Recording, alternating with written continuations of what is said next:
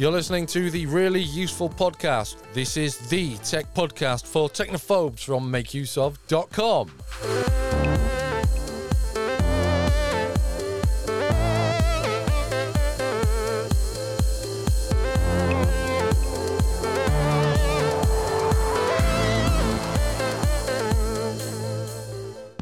Welcome to the show. My name is Christian Corley and Happy New Year. This is the first Really Useful Podcast of 2024.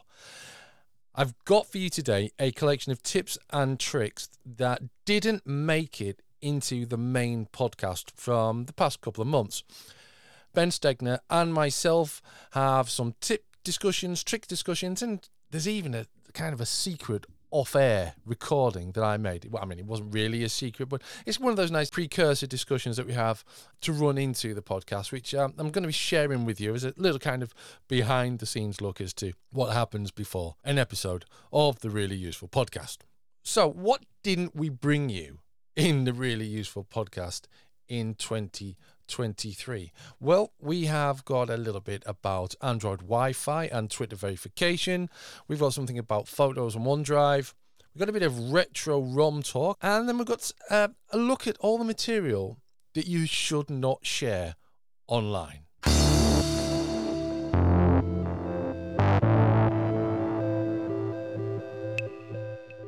It's probably worth just examining just some of the things, some of the types of information that you should not post online. We've got a list of 5 information types that you should consider here, keeping to yourself. These can be... Hang on, I've lost my thread completely. Some of these are kind of similar to the ones I just went over too, so there might be different things we can cover, but some of them are pretty close. Hang on, right, I've got it. These complement what we've just discussed. Then again, they might not, because I might not use this piece in this week's podcast. So just fucking, excuse my French, just stop there, man. Stop there, man. Rephrase it. So, because we spend increasing amounts of time online and document our lives through work and social media apps, it is possible to share things that we probably should not.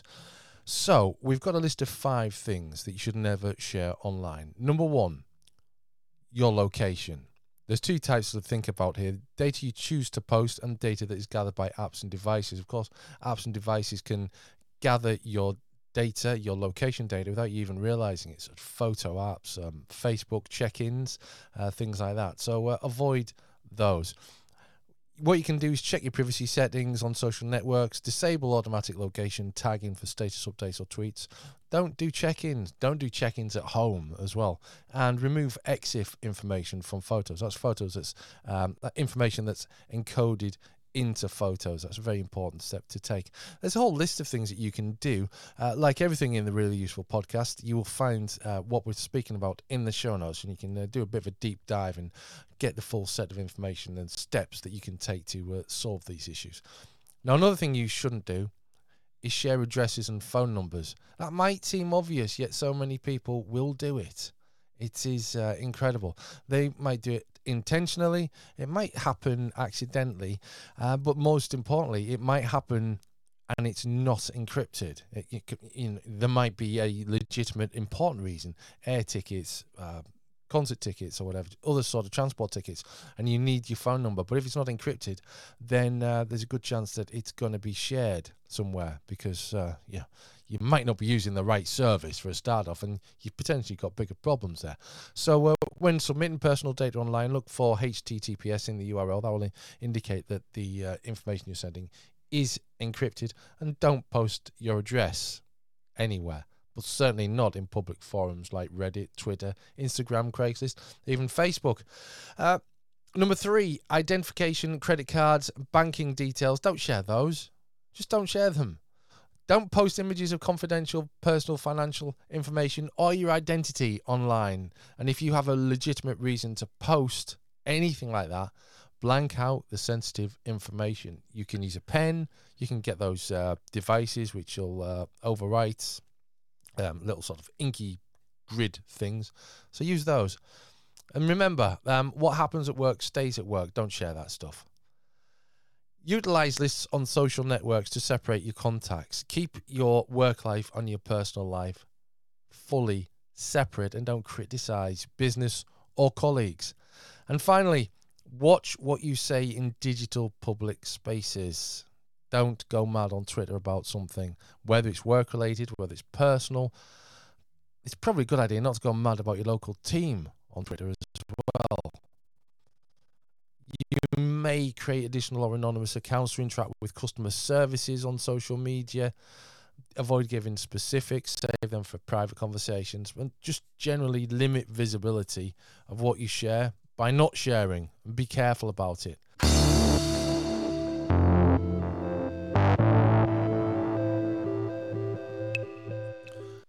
Now, I have various networks that my phone connects to, and I almost use it like a sort of little library of Wi-Fi passwords. Am I the only one who does this? You mean like a library in the sense of like if you've forgotten like if your friend forgets their Wi-Fi password and you have it saved on your device? Or like Yeah, if you or go if to I'm your taking parents' like... house and... Yeah, if I'm taking a tablet to a new place where I've previously only used my phone, or if I take my laptop to a new place where I've previously only used my phone, I can refer to my phone. Yeah, I've done that once or twice. Something else that's kind of a weird like souvenir. I'm saying that very broadly in quotes, but like for devices that remember all the networks you've connected to, like on your phone, or even like my Nintendo Switch, I've done this where like it keeps a list of everything you've ever connected to. So if you scroll down, you can see like when I was in Australia, there's networks I connected to that I can still see on there. It's just like a fun little reminder of places that you've used your system or your phone or whatever. It's like a little underrated trail of places you've been, if you remember the name of the network, obviously. Sure. So if you were to do that, how exactly would you view those saved Wi-Fi passwords? How would I view them? Well, if I was using an Android phone that's running a modern version of Android, I would use a pretty handy method. So if you have an Android phone that is running Android 10 or later, which should be most modern devices, there's a built-in method to check the password of a Wi-Fi network that you've connected to in the past. So notably, this is only for networks where you've already connected to them. So this doesn't let you see network passwords without having permission to join them and that kind of thing. But it's super easy. So the way that you do it is on your Android phone, if you open settings and then you go to network and internet, or some version of which depends on your version of Android. As with most Android tutorials, the wording will be different. On Android 12 and newer, it's internet instead of network and internet. And then you'll see a list of all the Wi-Fi networks. You want to tap your current one and you'll see some options. And once you do that, you tap on the share button. And then you'll need to confirm your phone, your face scan, fingerprint, your PIN code, whatever. And then you'll see a QR code that lets you share your Wi-Fi with someone else. And it also shows the password right underneath that QR code. So if your friend is physically near you or another device you want to have join, you can just scan that QR code to join the Wi-Fi network. Otherwise, you can just copy and paste the code and send it to someone. And on newer Android versions, starting with 12, there actually is a button that says nearby, and it uses Android's nearby share function to let somebody else join your Wi-Fi network. So you can use that to let someone jump on without having to like text them the password or have them type it in if you read it to them out loud. If you're on an older version of Android, you don't have as many options, so there's no default way to see the Wi-Fi password. The only way is with root. So there are apps such as Wi-Fi Password Viewer, which we can put in the show notes. Those let you see the password for Wi-Fi networks, but they don't all have great reviews, and root apps are kind of hit or miss to begin with. So that's an option if your phone is rooted, which isn't as popular now as it used to be, and you don't have a modern version of Android. You can do that as well. But yeah, it's a nice way to check the Wi-Fi password if you forget, and then you can hopefully add it to your password manager for a more secure way to store it and not forget it in the future. So it's built in. It's pretty handy. That is an interesting point. No one roots their phones anymore, do they? Yeah, I've been thinking that even like in the time that I was Android editor at the site and just kind of in general. Same thing with jailbreaking. I remember, it's kind of early on with rooting. I remember like all the sites you would read on Make Use Of and elsewhere, there was always not like 50-50 or anything, but there was a good share of articles that were root only. People would say this app lets you do this and all these crazy things, and now people just don't. I think it's partially because so many of the best reasons to root historically are now built into Android. Things like Sure. permission management instead of it being all or nothing. But that's been in Android for a long time now. Screenshots. Right, yeah, for a while I can't believe that was ever not part of the OS. That's crazy. Yeah. What was the other one I was gonna say? Oh, I guess I know it's like this with jailbreaking too. It's a lot of like whack-a-mole, like when people come up with how a new method to root a phone or whatever, Yeah. and then it's like the Android patches it and all that kind of thing, and it's just not worth it. So yeah, I think most people what they want from a phone comes by default, and they don't really need to root. It's not worth the risk or jailbreak. A colleague of mine asked me about Substack a couple of days ago, and whether it was worth using Substack. And I had to say, well, I don't really know, because I have looked at Substack, but I haven't really given it a proper look, because I'm kind of still, for the time being, wedded to Twitter. And there's very similar features on Twitter. You can do long posts and stuff if you're verified, and there's like people can subscribe to you, etc., etc., etc. But being verified on Twitter is a very different thing now to what it was, say, 12 months ago, isn't it? It is a lot. So this a couple of things about this. I hate the X name it's just really confusing. So I still want to refer to it as Twitter, even Sure. though it's technically called X now. But yeah, if I say either one, same thing. So if you're familiar with the history of Twitter, you might know that prior to when Elon Musk bought it last year, and a lot of things have been changing since then, obviously, verification on Twitter used to mean basically what it means on other social media websites. It was that you were a high profile account and that you were authentic. So, when you go to whatever Barack Obama's account, you know that it's him and not someone pretending to be him. That applies to, politicians, celebrities, sports stars, musicians, whatever. So there was a process to get verified. You had to show that you were notable and that you were who you said you were, and that you maybe people had been trying to impersonate you, that kind of thing. So you used to be able to publicly apply for verification. That changed over time. But now that Twitter is X and under a different system, verification is not the same thing. So now when you see a blue check on Twitter, it means that someone is verified in the sense that they pay for X Premium, which used to be called Twitter Blue. So basically the way that you get verified now is just by paying for the subscription service, X Premium, which you can sign up for on the app or through the website. You'll find it in the left sidebar or on your phone on that left pull-out menu, or on the website. It's on that same left sidebar, and you'll find it under Premium. So you get a number of benefits I think we've talked about in a prior episode at some point. When you subscribe and you're verified, you get prioritized. So when people search, for example, they can sort only by verified accounts. They can filter their notifications to only show pings from verified people.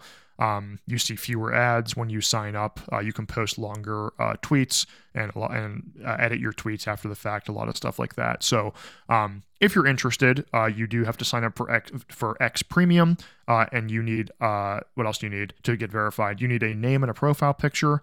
Your account needs to be active, which means you need to have used it in the last month. And you need a confirmed phone number to show that you are an active person and not a bot.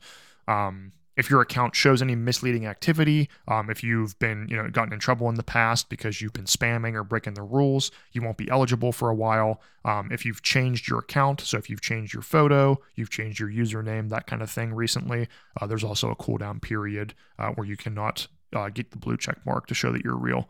And it's the same thing once you have it. If you break the rules, if you change your account, that kind of thing, you can lose your verification. So that's basically all it means now. You kind of enjoy like a premium experience on the app, but it's important to note that the blue check does not mean anymore that someone is verified in the sense that they are an authentic person. You could make like a parody. I mean, there's rules about like parody accounts need to be clearly labeled, but it could be a little bit easy to fall for a blue check account that looks like it's a real person, but it's a parody. And there's two other types of checks to know about too, briefly. So there's the gold check.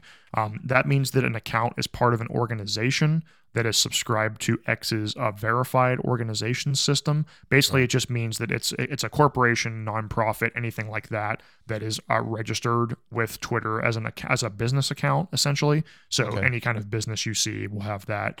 And then it's very expensive, so not all businesses pay for it.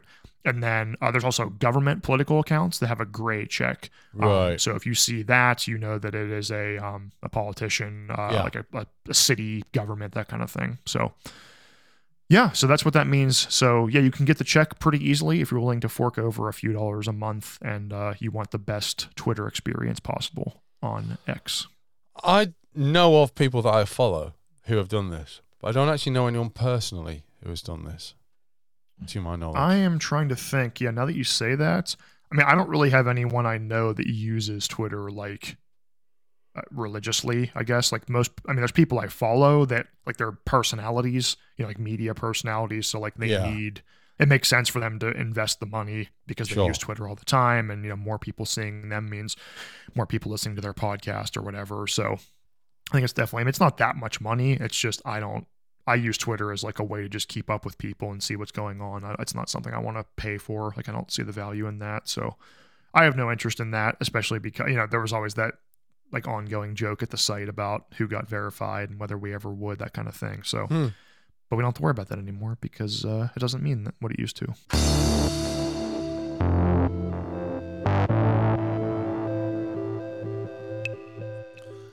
No, it's okay. I'm waiting for something to download before we can start this in sort of earnest, as it were. I started it like before I left the room and it still hasn't happened. Some stuff from my Google Photos into my into my sync drive for Mr. Bruce. Okay.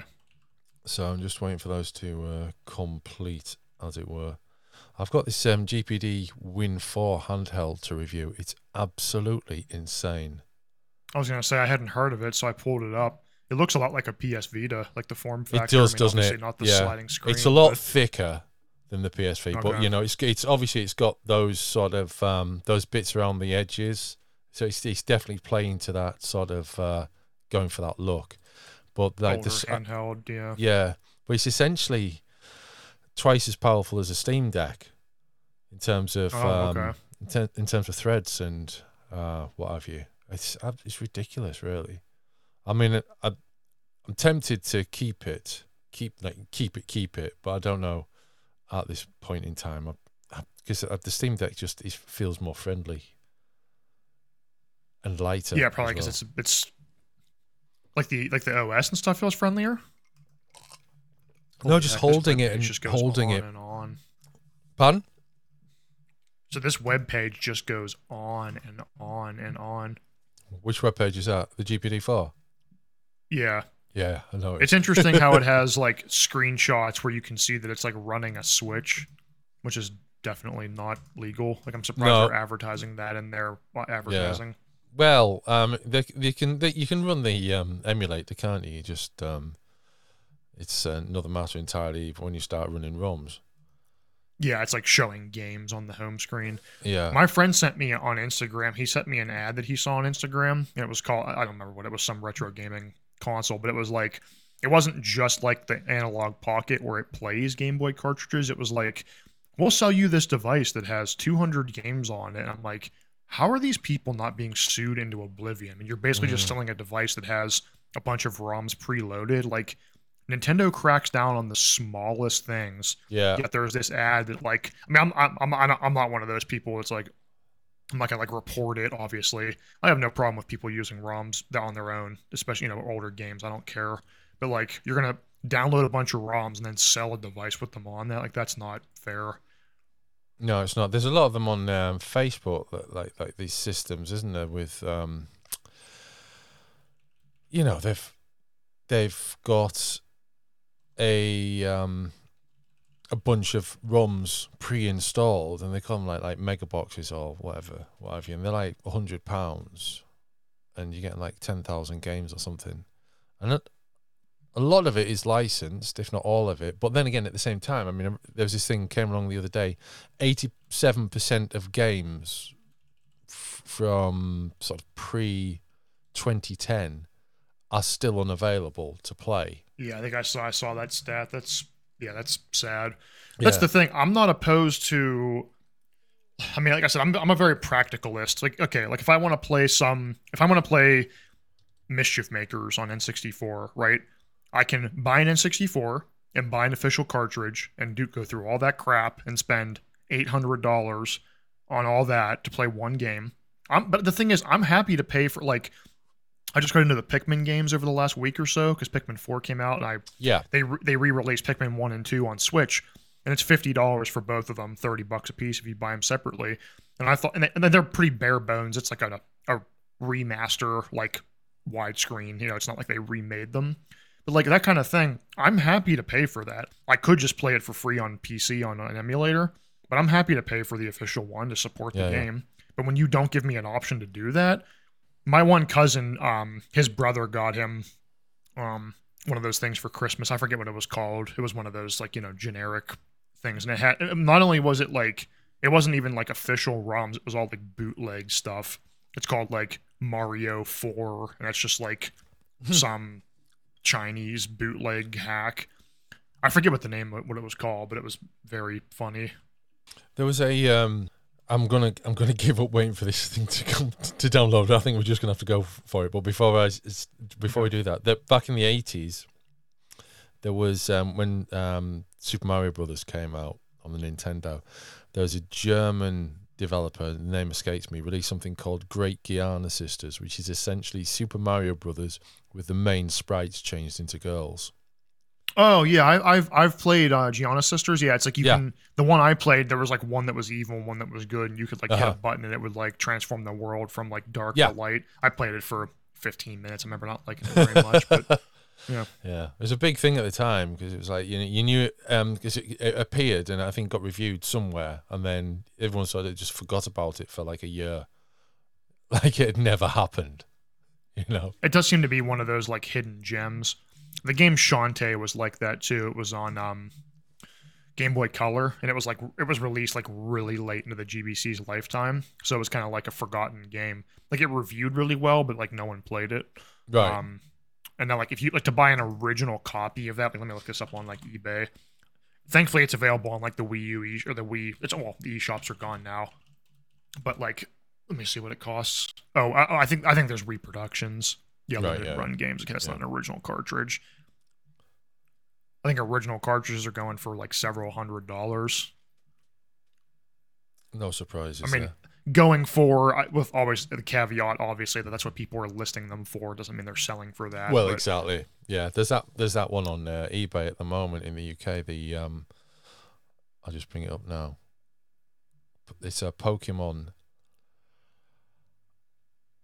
cartridge. Oh right, it may have gone actually. It was listed. It was like boxed and in like ultra mint condition, and it was for the Game Boy or the Game Boy Advance. Oh no, sorry, the Game Boy or the Game Boy Color. Beg your pardon. And it was £15,000. That's insane. Absolutely balmy. Like I'm just not. I don't have that like collector mindset. Like I would never pay that much money for one game. Like think about all the just like the games in general you could buy with that money. Not that I'd spend $15,000 on games outright, but like there's just nothing that's worth that to me. Like that's just crazy for like for a Game Boy Color game. You know, it's like I get that it's rare and that's why it's valuable, but like it's not like it's like the best game ever and you can only play it if you pay this much money. Yeah, exactly. It's crazy. It's just it's just having something in mint condition from 20 years ago, isn't it? And I guess people just go crazy about it. Yeah. Right. Shall we kick this off? Yeah, I will start recording properly, now. As it were. Yeah. Okay. Yeah, we've kicked off our informal conversation. So yeah, you ready? Yeah, let's go. Okay. I stumbled across a load of old photos the other day in my OneDrive, so I'm closing my Microsoft account and the subscription for it. So it's knocking my 50 gigabytes of OneDrive down to 5 gigabytes. So I had to archive everything, which meant using the because I'm on Ubuntu full time, so I had to find a OneDrive client which worked fine. So well, in fact, that I wrote an article using it because it was really straightforward to set up and use. And then I downloaded everything. And then I found all these old photos from like old phones. Oh, okay, yeah, that's always a fun discovery. Yeah. So I was I just closed a photo there just to save memory of the twins when they were born. They were in incubator tanks because they were premature.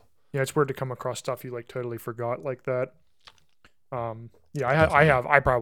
could probably clean up like at various points over the last 8 years, probably close to 10 years. I've had like Dropbox and Google Photos and iCloud Photos and OneDrive all like backing up my pictures on my phone. So like I'm sure I have multiple copies. Oh yeah, I don't need every single copy of those, but I'm pretty sure I've got some duplicates myself because I would back things up as I got rid of a phone. I would always back up the contents of the phone.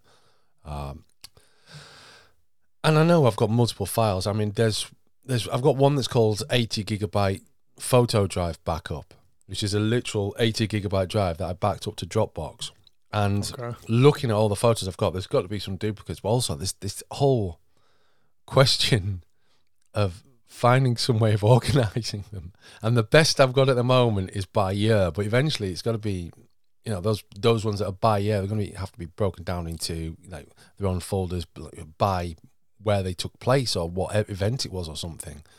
Otherwise, it's just going to be impossible to navigate. Because, I mean, there must be at least 10,000 photos. I mean, that's the thing. And it's like, unless you have two exact same photos that match in name, so you can check the duplicate, it's like, how do you like even start at going through all that stuff? It's just it's like a nightmare. I mean, it's something where you just have to like sit down and grind it out for hours and hours and hours and like where stuff goes. And